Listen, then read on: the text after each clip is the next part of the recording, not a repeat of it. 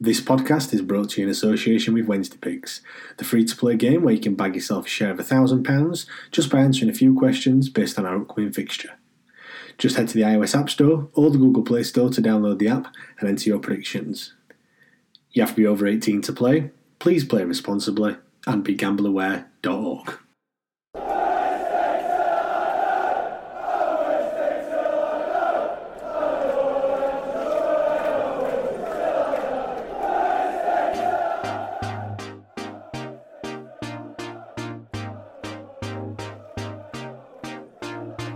Hi guys, this is Chris Lyons. I'm Gerald Sabone. Marcus Hudgay. David Lucas. I'm Glenn Louvens. I'm Daniel Pudil. And I love listening to The Wednesday Till I Die Podcast. Hello and welcome to the Wednesday Till I Die podcast. We've got another interview for you today. We've got a member of the Kings of Cardiff team that memorably beat Hartlepool on that day in 2005. So everyone, it's David Lucas. Hello David, you alright? Hello. Yeah, just got back from work. Managed to make myself a cup of tea and then ready to go. What are you doing now for work before you even carry on then? If you've just said you got back from work, what are you doing now? I work at McDonald's. Just in Preston, just on the drive. I didn't know what to say. I didn't know what to say. Believe it or not, I've been the head of goalkeeping at Fleetwood Town for the last 8 years. So the first team goalkeeper coach, head of goalkeeping at Fleetwood Town. So bit of a goalkeeping guru on the sly. What were Barton like then, David? What were you actually like? To be fair, when I was just driving home there from work, we had a little chat on the phone as well. So he's a great guy. Miss him. He will link to Wednesday.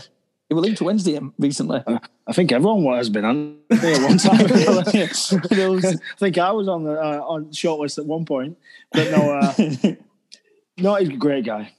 Just a proper lad. You know what I mean? Proper. Yeah. His biggest strength and his weakness, I suppose, is he's just honest. He's the most honest person ever. If he had something to tell you, he couldn't not tell you. You know what I mean? He couldn't baffle you with bullshit or anything like that. He would tell you.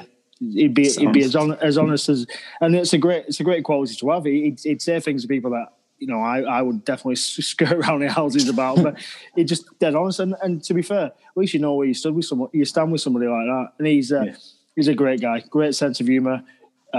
Would do anything for anybody. If anybody needed help and he heard about it, he would help them without a shadow of a doubt. As a person, as a human being as well, he's you know, I didn't know him before he came to Fleetwood, so you half believe all the stuff you hear, but he's obviously he's nothing like you would presume him to be. He's just a genuine, honest lad who's on the wind up most of the time. He's a great guy. So I mean, we're gonna take it back right to the start then. Obviously, I'm right in saying you were born in Preston. Is that right? Bloody hell, we're all going right back to the start. Yeah. And then obviously you started your career at Preston, didn't you? So were they the team that you supported then? Yeah, definitely. The school I went to in Preston, the primary school especially, was probably 500 yards from Deepdale, if that. Myself, Kevin Kilban was a year above me at primary school and secondary school. Alan Kelly, the old Sheffield United goalie, he went to our school as well, Kells. So it was a school that had a good tradition of football. You know what I mean? It was what it was known for. So went to that school, and then even our secondary school as well was probably the best footballing school in Preston. So when I left school, joined as a YTS at P&E, and probably thought when I joined, this will do for 2 years before I have to go to college and get back into the real world. But I think I took to it, a bit like a bit of a sponge, and just absorbed as much as I could, and just realised I had a bit of an aptitude for the game. So, yeah, and then before I knew it, I was on the bench at 16, made my debut at 18, and, the rest is history. Yeah, I mean, have you always wanted to be a goalkeeper? I mean, as a kid, were you always a goalkeeper, or did you play outfield as well? Mostly as a keeper, but I played for secondary school and stuff like that as an outfield, just for something different. But people say, "Oh, when did you want to be a keeper, or what made it?" Because usually somebody's got some mad story about the keeper getting injured and they were 15 stone, so they had to go in there. But I was like, I can't really remember. I was just always a keeper. There was no. There's no sort of no switch, no sort of really defining moment to it. It was just that was. Shit at footy. Shit at footy. David, I was just looking at it basically, and I was just, when you look at Wikipedia, like you're doing whatever, and they were saying a few loans like Darlington and Scunthorpe or whatever. But for you, you're obviously from Preston. You lived in Preston, so you had your family there, or whatever. But when you've gone to Wednesday, you weren't exactly like young, if you know what I mean. But what were it like moving away from home for the first time permanently, away from Preston, sort of thing? Yeah, there was loads of stuff happened that in that time. Obviously, I've been at Wednesday for 3 months this season before, but I didn't drive. I fucking just a lazy bastard. Didn't drive. Didn't pass my test till I was like 26. So I passed my test because I realised I was coming up to Sheffield, or there was a good chance of it. When my loan finished, Chris Turner said he was going to probably do his best to bring me in the summer. I still had a year left at Preston, and it got to a point at Preston where we'd had some really good teams in Moisey, just always challenging. But for me personally, it got to a point where I just needed something new. And then when I went to Wednesday, I just obviously loved it. And then, like I said, it just needed that extra, that spark, because being at Preston, like you said, my family are in Preston. It was easy for me not to play at Preston, you know what I mean? It wasn't like I was there just to play football. It was easy for me to just, go to the pub with my mates or go out with my missus, you know what I mean? It was easy. I had enough to fall back on that.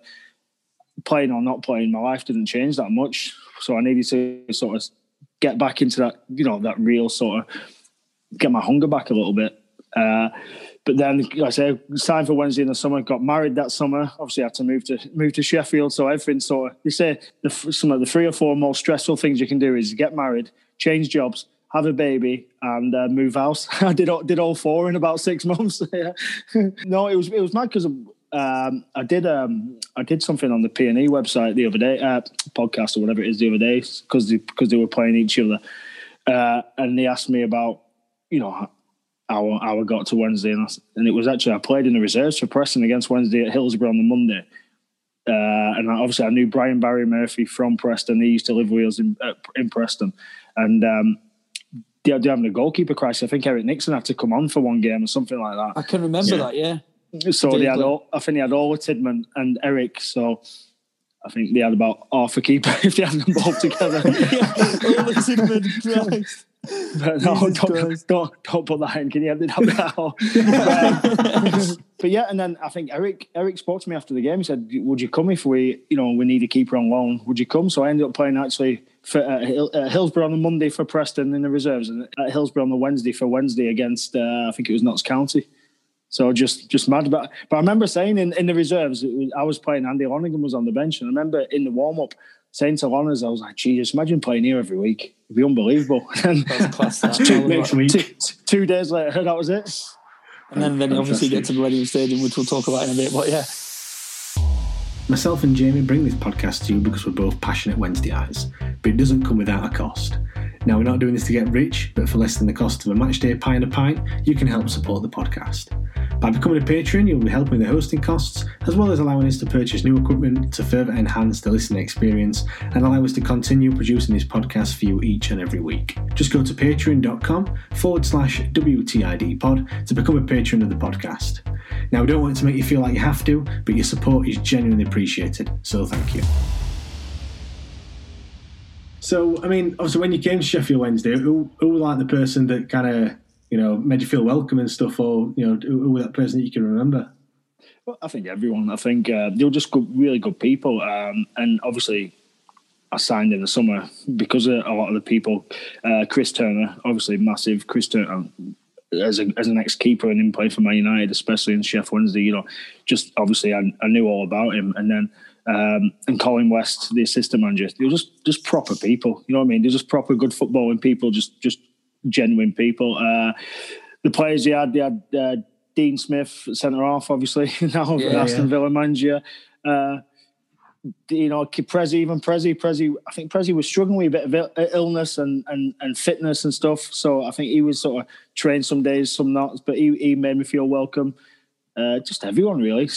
Graham Lee, Spike, just good people. I think what it were we as well. We're literally like we'd have one of keepers on and off and blah blah. But Wednesday have always been known for having solid keepers over the years. Like with Pressman, with Westwood, people out, whatever. And yourself were one of them. Like when you come, you just sort of that were it. Then you were number one. Do you know what I mean? Like there were no like before. If Adamson were injured, you're like, oh god. Or if this were injured, someone would always step in. But with you, it were like. We knew you couldn't get injured. You were our number one sort of thing. You know what I mean? And your name were always first on starting lineup. Like I remember when you come, that's when I first started sort of going to games and myself or whatever. But you know the team, like when we had a big refresh, like we had like John Paul McGovern, Brun, Whelan, Bullen who's still there now by the way, and it just felt good at the time sort of thing. Do you still keep in touch with any of them now, like Brun, Whelan, any of them or? I've not seen Glenn Whelan since this morning, since he plays for Fleetwood Town. Oh yeah, shit. Completely forgot about that. Completely forgot. Yeah, Whelan, obviously, great guy. But the funny thing is, we all, like I said, signed together. There was me, Glenn, Lee Bullen, and JP McGovern. We obviously moved from out of the area, and we stayed together in apartments on. Ecclesall Road. Yeah. Just where all the cafes are. We stayed in a couple of apartments around the back of there. So we were thick as thieves for the first 3 or 4 months. But there was others. Obviously, Lee Peacock, Brunty. I think it was good because there was a big influx of new players. But when you say who made me feel welcome when I came on loan. It's hard to remember because a lot of that team left, you know what I mean. And then when I signed properly, it was a brand new team more or less. Bills, can I ask you this just before we move on? Because just on about Bullen now, Anthony O'Keefe just messaged on Face. We've had a load of messages to ask you, and we're not going to ask you all of them, obviously. But he says, "What do you think about Bullen as a player and as a man? Because obviously he's a big part of the setup now at Wednesday." Probably the same answer for both, really. Just dependable, genuine, honest, strong. Just a real sounding board. Just someone who no matter if it was football, if it was just life in general, if you could go to for his opinion or his guidance, and just a solid campaigner. Definitely not one who would be. Yeah. He was 32, 33. He'd literally been around the world playing football, so he'd had so much life experience that he was just. He was like our dad, like our bold ginger dad. But no, just honestly, you couldn't meet a more solid individual for me. Just a great guy, a great friend.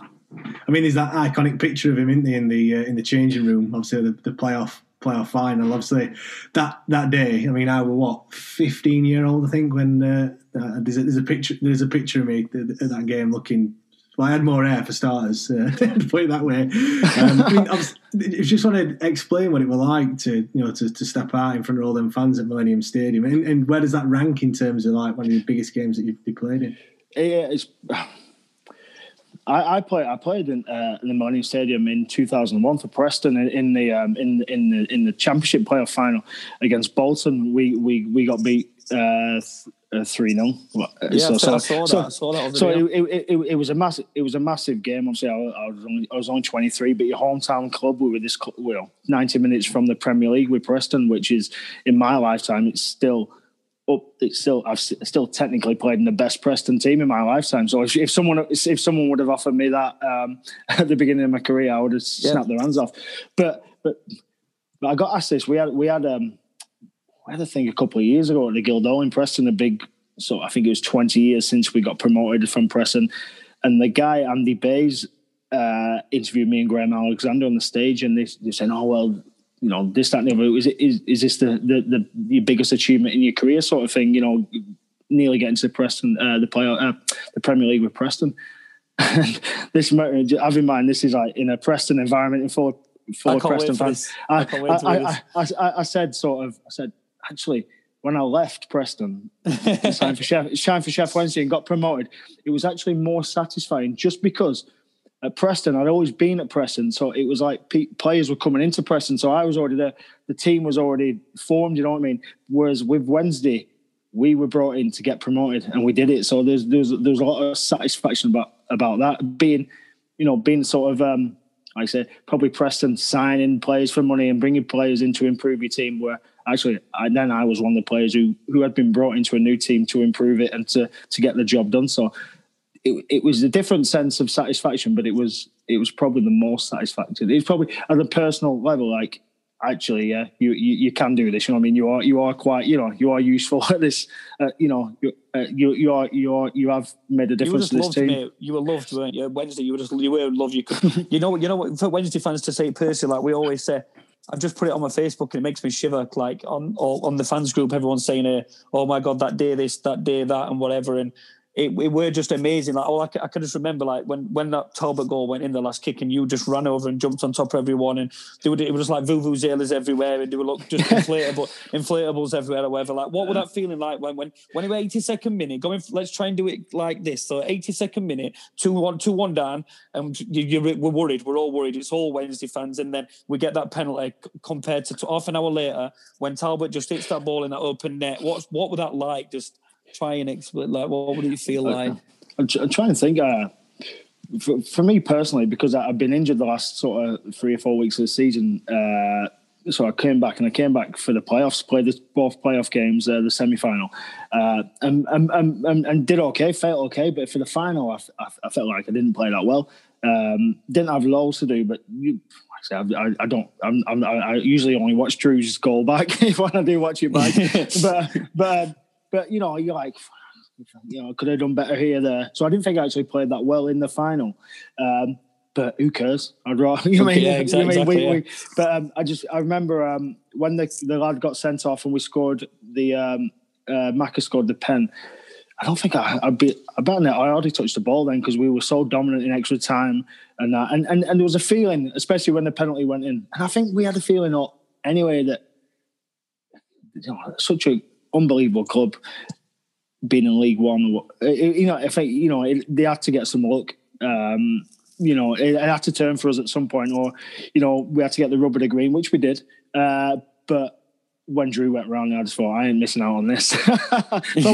You probably sprinted the whole. Probably the fastest I've ever ran.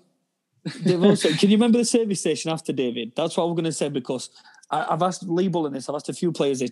Was you in the service station after the game? Was you there? Yeah, I was there. Definitely. Yeah, that were immense. I can remember just our coach stopping at this service station, not knowing players were there, just walking in. A bit tipsy or whatever. 16, I probably had 2 WKDs, and I've walked in. I'm going up escalator, and then I see Bullen, and I saw a few players. And oh my God! I tried climbing off the escalator, jumping down, or whatever. But that was just mental in that service station, weren't it? Well, my memory of it is like you said, because even when you said you remember service station, my memory is of an escalator, and that's not that usual in service stations. It's weird, isn't it? It's weird. Yeah, because it was a little circle, wasn't it? Yeah. That's why I remember it as like a mini sort of shopping centre, like all around like that. Weird. That's how I remember it. And you're thinking, I might be getting confused from that. That's exactly how I remember it. And just looking up, and obviously people hanging over sides. Yeah. But before that, we'd got stuck in traffic, and Paul Eckingbottom had ran down motorway. Obviously, it's just cars. He'd gone down motorway showing people trophy old fans. What's going on here? But it was, like I said, it was just brilliant. The only sad thing for us is when you do go up in the playoffs, you're fully aware that it's sort of 4 weeks before pre-season starts again. So I think we got back to one of the chairman's casinos, had a bit of a drink, but nothing major. And then that was pretty much it. It was like seeing 4 weeks. So I think we didn't really celebrate it enough. You know what I mean? I think it was sort of heads back on now, back to work. So I'd have liked a 3 or 4 day bender, to be honest. we did it for you.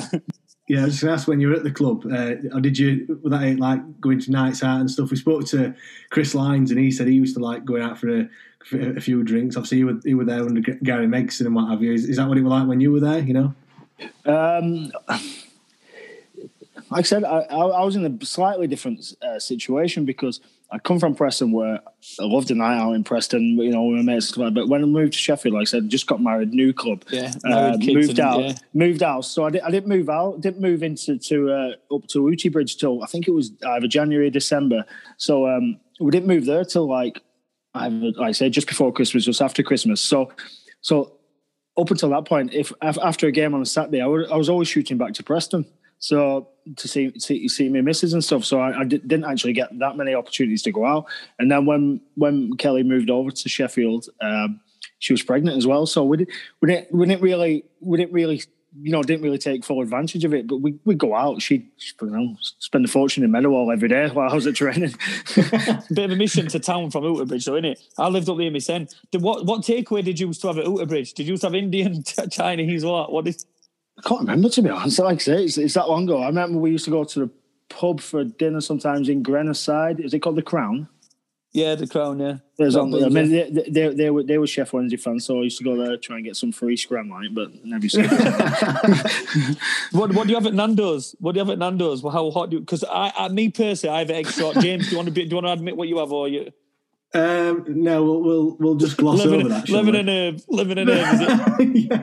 it? There's a bit of a puff with Nando's. What do you have it? What spice do you have it?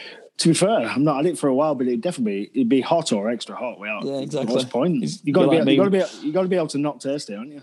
Yeah, you're right hard like me then. Yeah, not a chance on that one.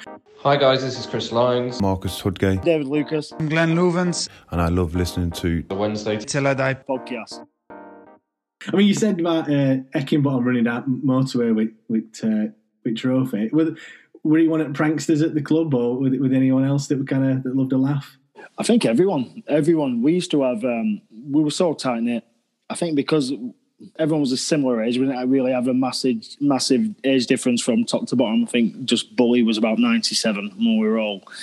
Talbot, he was about 16, weren't he? Yeah, Drew was a funny one because Drew sort of came out of nowhere. He was part of the youth team, but he was a student as well. So he was like, he just appeared out of nowhere, which is brilliant because it was similar to when I was at Swindon a few years later and we got beat in the playoff final. But Charlie Austin just appeared from nowhere. He was like, "Oh, there's this kid coming on trial. He's from Poole or somewhere like that." He's gone on to do better than Talbot though.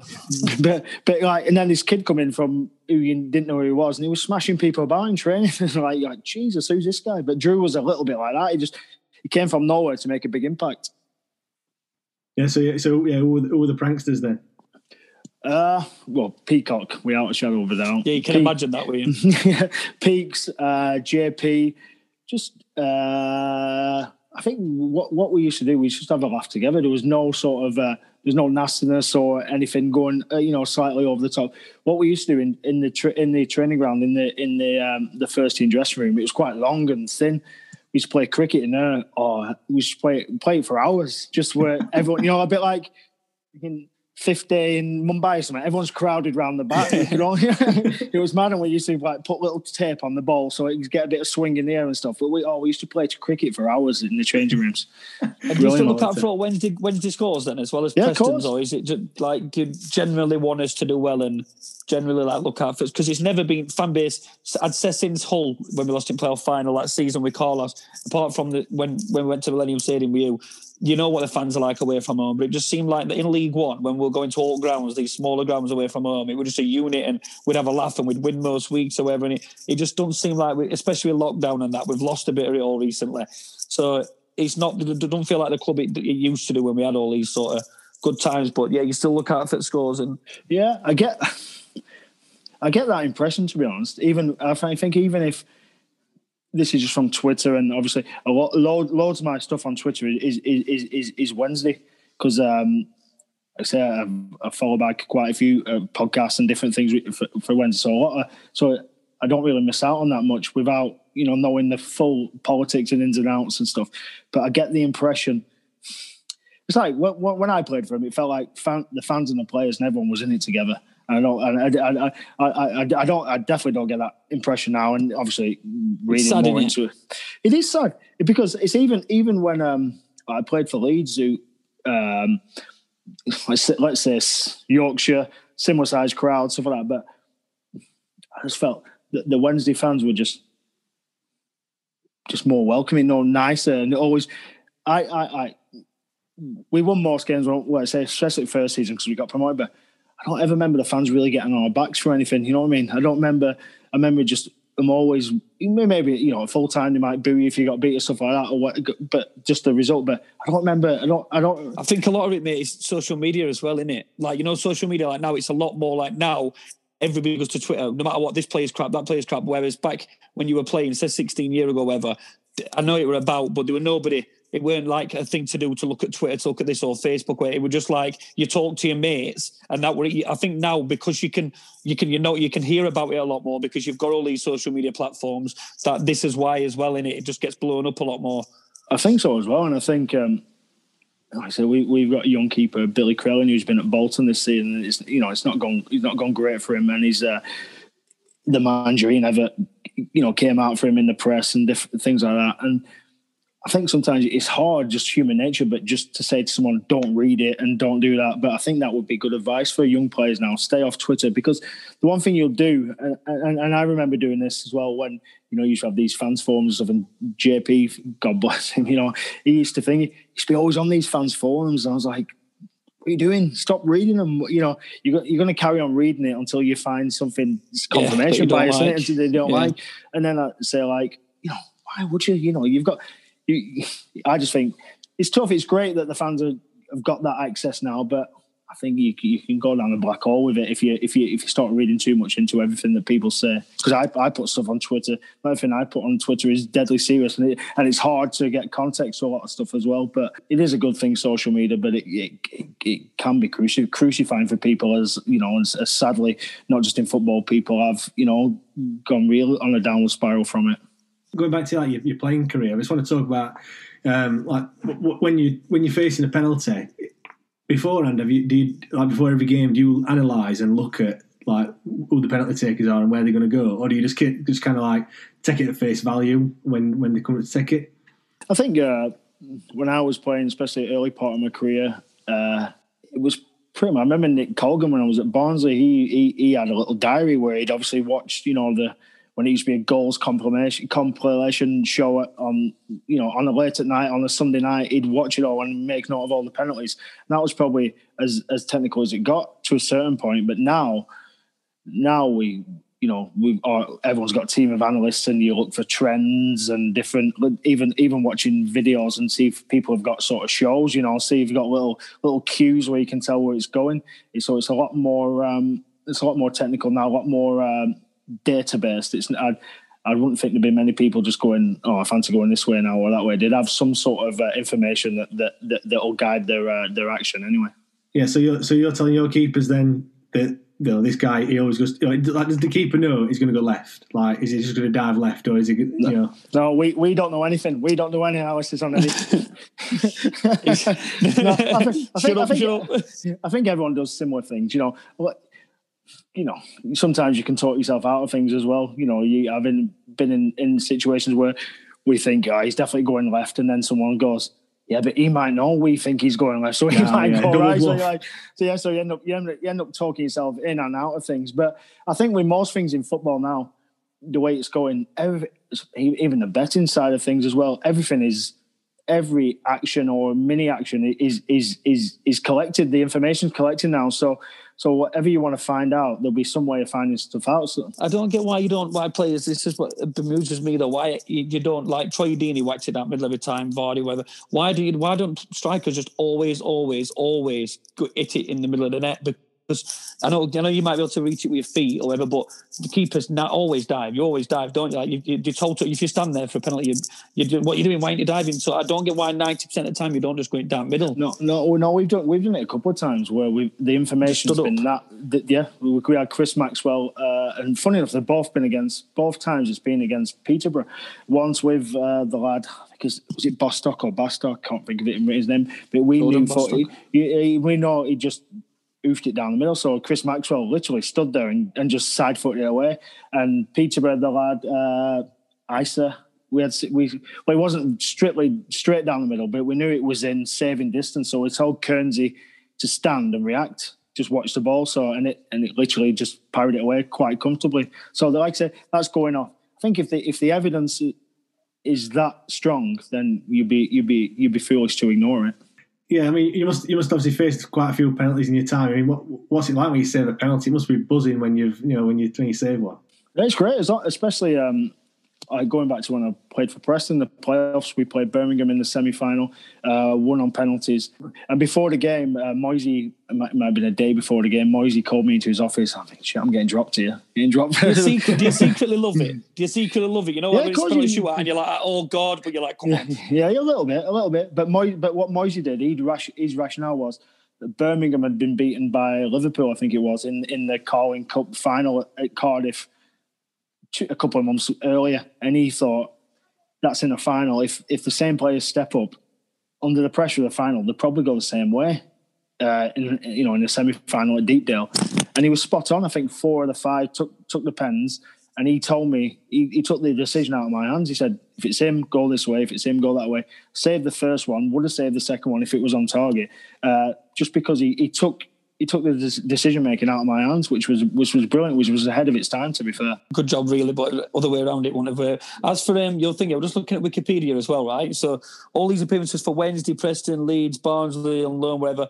But you're not disappointed because it just says no goals on any of them. Like, you're not disappointed you didn't get a goal. Like, did you not get forward much? Well, there was someone put on Twitter the other weekend and tagged me on it. You know, when Hecky scored in the last minute at Bournemouth.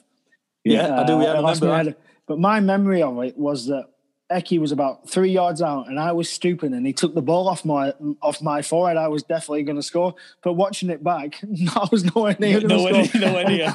and Eki's header is one of the best headers I've ever seen watching it back. He's on top of a pile and sort of arches his neck and bends it in. Where I've been telling people for years I would have definitely scored. This is the one time I would have scored. Not a chance. Do you watch it on Saturday night then? Football League show and Match of Day and all that as a player, or is that just a myth? Like, look, can you see behind me? I've got pink wallpaper. That's how much say I've got in this house. So you don't then. I watched The Masked Singer, The Voice, whatever. But to be honest, sometimes I think because you're that consumed, especially once you go into the coaching side, you either reviewing a game you've played, preparing for a game you're about to play. You've got players' reviews. You've got players at different stages of the career, whatever they need at a certain time. So you're constantly thinking about football. So sometimes you need that Saturday night maybe away from football is you need it, else because you can, like say, you can end up going down a rabbit hole of just only dealing with football mentally. Yeah. So you know, I record it all and then I like to. This is how boring I am because I was watching something the other day and I kept pausing it. My wife says, "What are you doing here?" I went, "I'm watching the goalkeeper. I'm just watching how he moves and stuff like that." She's like, "Get a life." Do you miss it? Do you miss playing all the time then? No, I don't. Not really. No, I think because at the end of your career, I've got such a memory of what it used to take just to train every day. You know, you're taking painkillers and your knees are knackered and stuff like that. So at the end, you know, I think if you're a 19-year-old kid who has his career ripped away from him through no fault of his own, you know, you'd look back. But I think I got a good crack of the whip. You know, I got to 27 without any real injuries. Preston never, and then sort of all my injuries came at once when I was at Wednesday. My knees sort of disintegrated, but like I said, there's a lot worse people off than me. Yeah. I mean, obviously, you're into coaching now. I mean, would you ever see yourself going into some sort of managerial role in the future, or do you don't want to go down that route? Who would take me serious? Yeah, you know what? I can't believe how much I led you on from talking. As soon as I started speaking to you today, and you were like, "Look at your state of your air, mate," I was like, "Yeah, he's classy. Oh, I'm going to like this." To be fair, no, I think it's one of them. I don't know. I think, especially being in Northern. I think we don't take ourselves too serious. We're probably the last sort of people to see our qualities. We're too used to putting ourselves down, aren't we? But I think you never know. You know, if something came around, I said to me and my wife, I said we'll probably end up living in America at some point in the future, whether that's a long term or just as something to do, you know, for a few years. I can imagine sort of going somewhere like that where it's not as ridiculously on top because Jesus. I would be making some mad substitutions, me. I'd play the worst football ever. I played 5 at the back and just a big man up front. That was get it away from our nets. And you know, as for the keeper as well, David, like I can always remember keepers' kits, Napoleon's Casino when you were at Hillsborough. You know, as a fan, it's like, yes, new kit. Look at this, I love wearing it. As a keeper, were you always like that? Did you ever like when you got a new kit and were you always like, yeah, I like this one, I like putting this one on, or would you just not give a toss? Like, yeah. Especially as you got older and there were nice kids like at Wednesday. When I was a young kid at Preston, there was me and a Finnish keeper, and it was a time before squad numbers. So if you were playing, you wore the number 1, and if you were on bench, you wore the number 12. So I'm me, just touching 6'2". The other keeper was 6'6". The kits were like ridiculous. They're like double extra large. They weren't fit or anything for you. I'm like, remember when you had to go to school, to swimming at school with your pajamas on and jump in? That's what it was like. It's like ridiculous. I've got that shirt, the Napoleon shirt somewhere. I had it out showing someone the other day. I had it on kitchen table. James, that Napoleon shirt that would look very good in our podcast studio. What are you saying? It's the only one I've got. Is it literally? I'll tell you who's got the other one. The obviously the identical one is Richard O'Donnell. I must have given it Rich because he messaged me. Might have been beginning of lockdown. I think he was auctioning it off or about to auction off, and he asked my permission if he could do it. I was like, "Sure, do what you want with it." So I think he was thinking of doing something like that. I didn't hear anything else, but he's definitely got the other one to them. He went to our school, Richard. Didn't he? Richard went to our school. You're above me and James at school. Went to Myers Grove. He went to same pub as growing up and everything, and then he went on to have a good go at Wednesday night at Bradford. And he is like, he had a spell at Bristol City where he made it, but yeah. I've got something to say, and Richard O'Donnell just popped into my head. We're training me, Rich, and maybe Chris Adamson and Billy Mercer, and we're talking. I can't really talk about it. I think there's a program on Siamese twins or twins or something on TV, and just chinwagging, and then we're going, I heard Bar twins, and then I think someone mentioned something about Gary Neville and Phil Neville, and then someone said, "Oh, they're twins." No, we're not it. No, what? Gary's older than Phil. Richard O'Donnell said, "Yeah, we had twins at our school. One was 12 and one was 14." Yeah, when the shop is penciling. One was 12 and one was 14. Twins. Exactly. I can tell I'm a footballer. Oh, did I say that out loud? No. We have a new podcast ready for you to download and listen to each and every Monday, so make sure you subscribe and you'll never miss an episode. One thing I need to ask is, obviously you touched on hairstyles when we first started. Did you and Adam Proudlock go to the same hairdressers? Yeah, his were worse than mine. I remember mine was. I'm Peacock and all Peacock. You're all like that spiky little.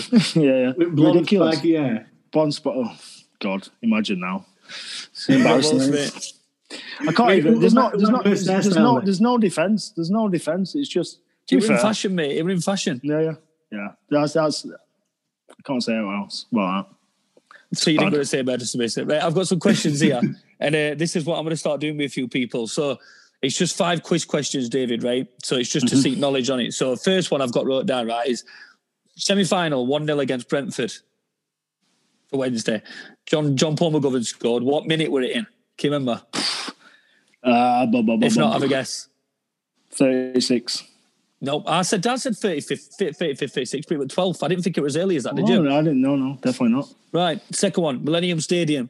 The 3 subs that came on all at the same time. What were the other 3 subs that came on? Come on, David. Go. Patrick Collins. Whoa. Steve McLean. Yep. What other one? Matt Hamshaw. No, Joe Talbot. Of course, Jesus, yeah. I'm thinking in 5 subs. It's only 3 subs, wasn't it, by now? It were, and you know the 2 subs that didn't come on. Chris Adamson. Yeah. don't Graham Lee. No, Adams. It says Adams and Adamson. Stevie Adams, yeah. Stevie Adams, yeah, but thank God he didn't come on. And then I've got this one here. So your Wednesday debut. Can you remember who we were against? Notts County.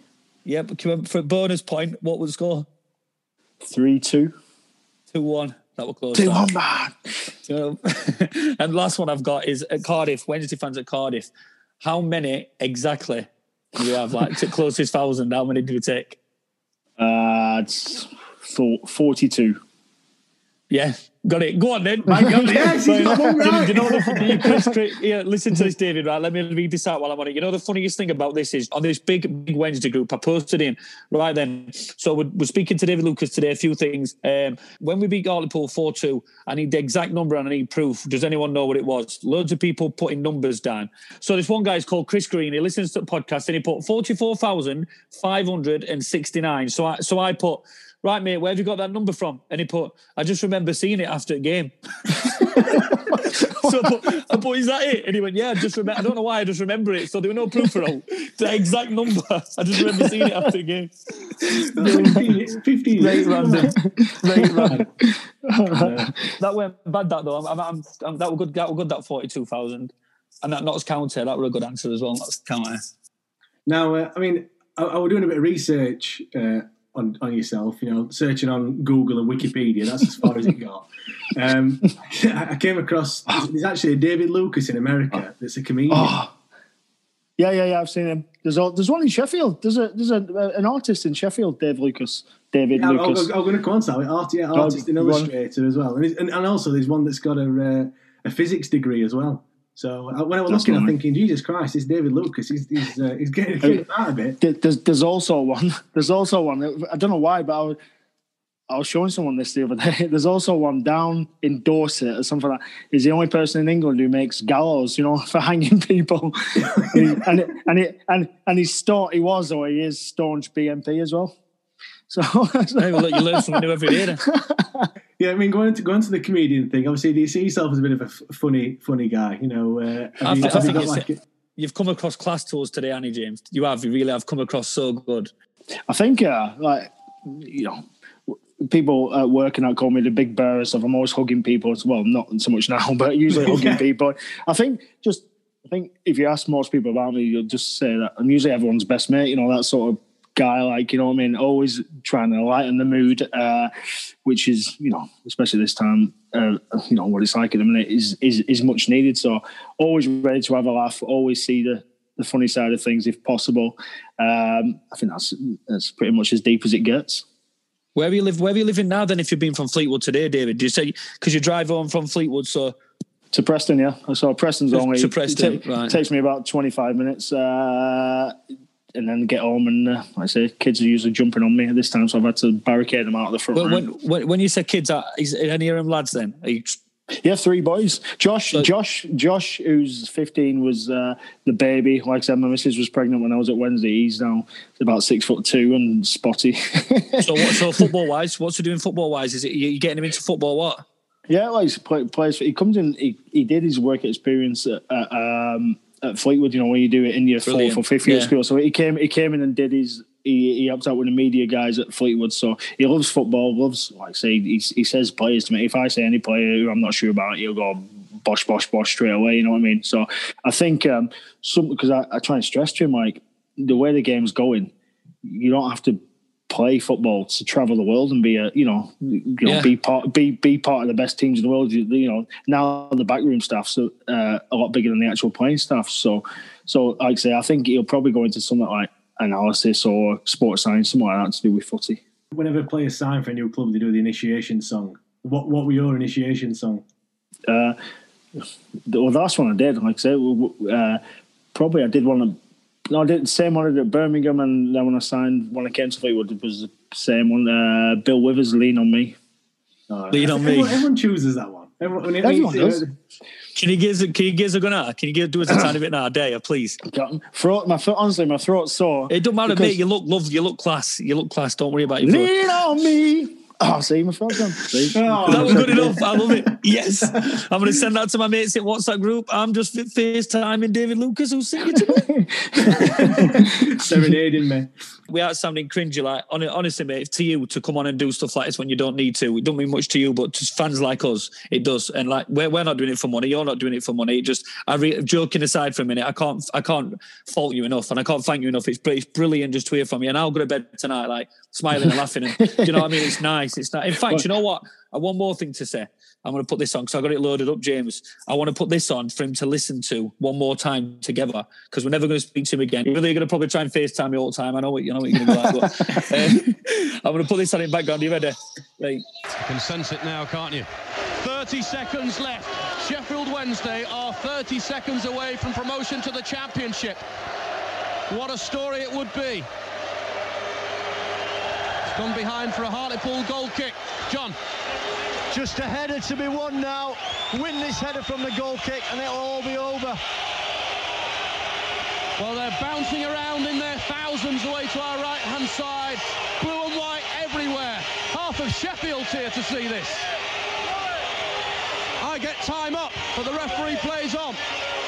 Talbot is beyond the last man. He's going to bear down on goal. This would really wrap it up. Drew Talbot round the goal keep. Wednesday are promoted to the Championship, and it's the teenager who guarantees Championship football. What a dramatic end to a dramatic game in a dramatic season.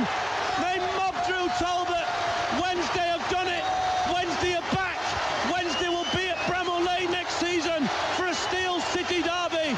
After years of pain, Wednesday have joy. Arise, Sir Paul. You are king, my friend. You are king. You have done it. Paul Sturrock has got Sheffield Wednesday promoted to the Championship. And what a fitting end. It's a little lad who's got them there. Drew Talbot makes it Sheffield Wednesday 4, Hartlepool 2. Wednesday are promoted.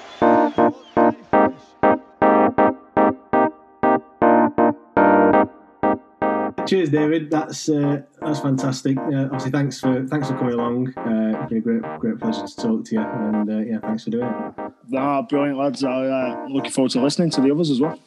Thanks a lot, David.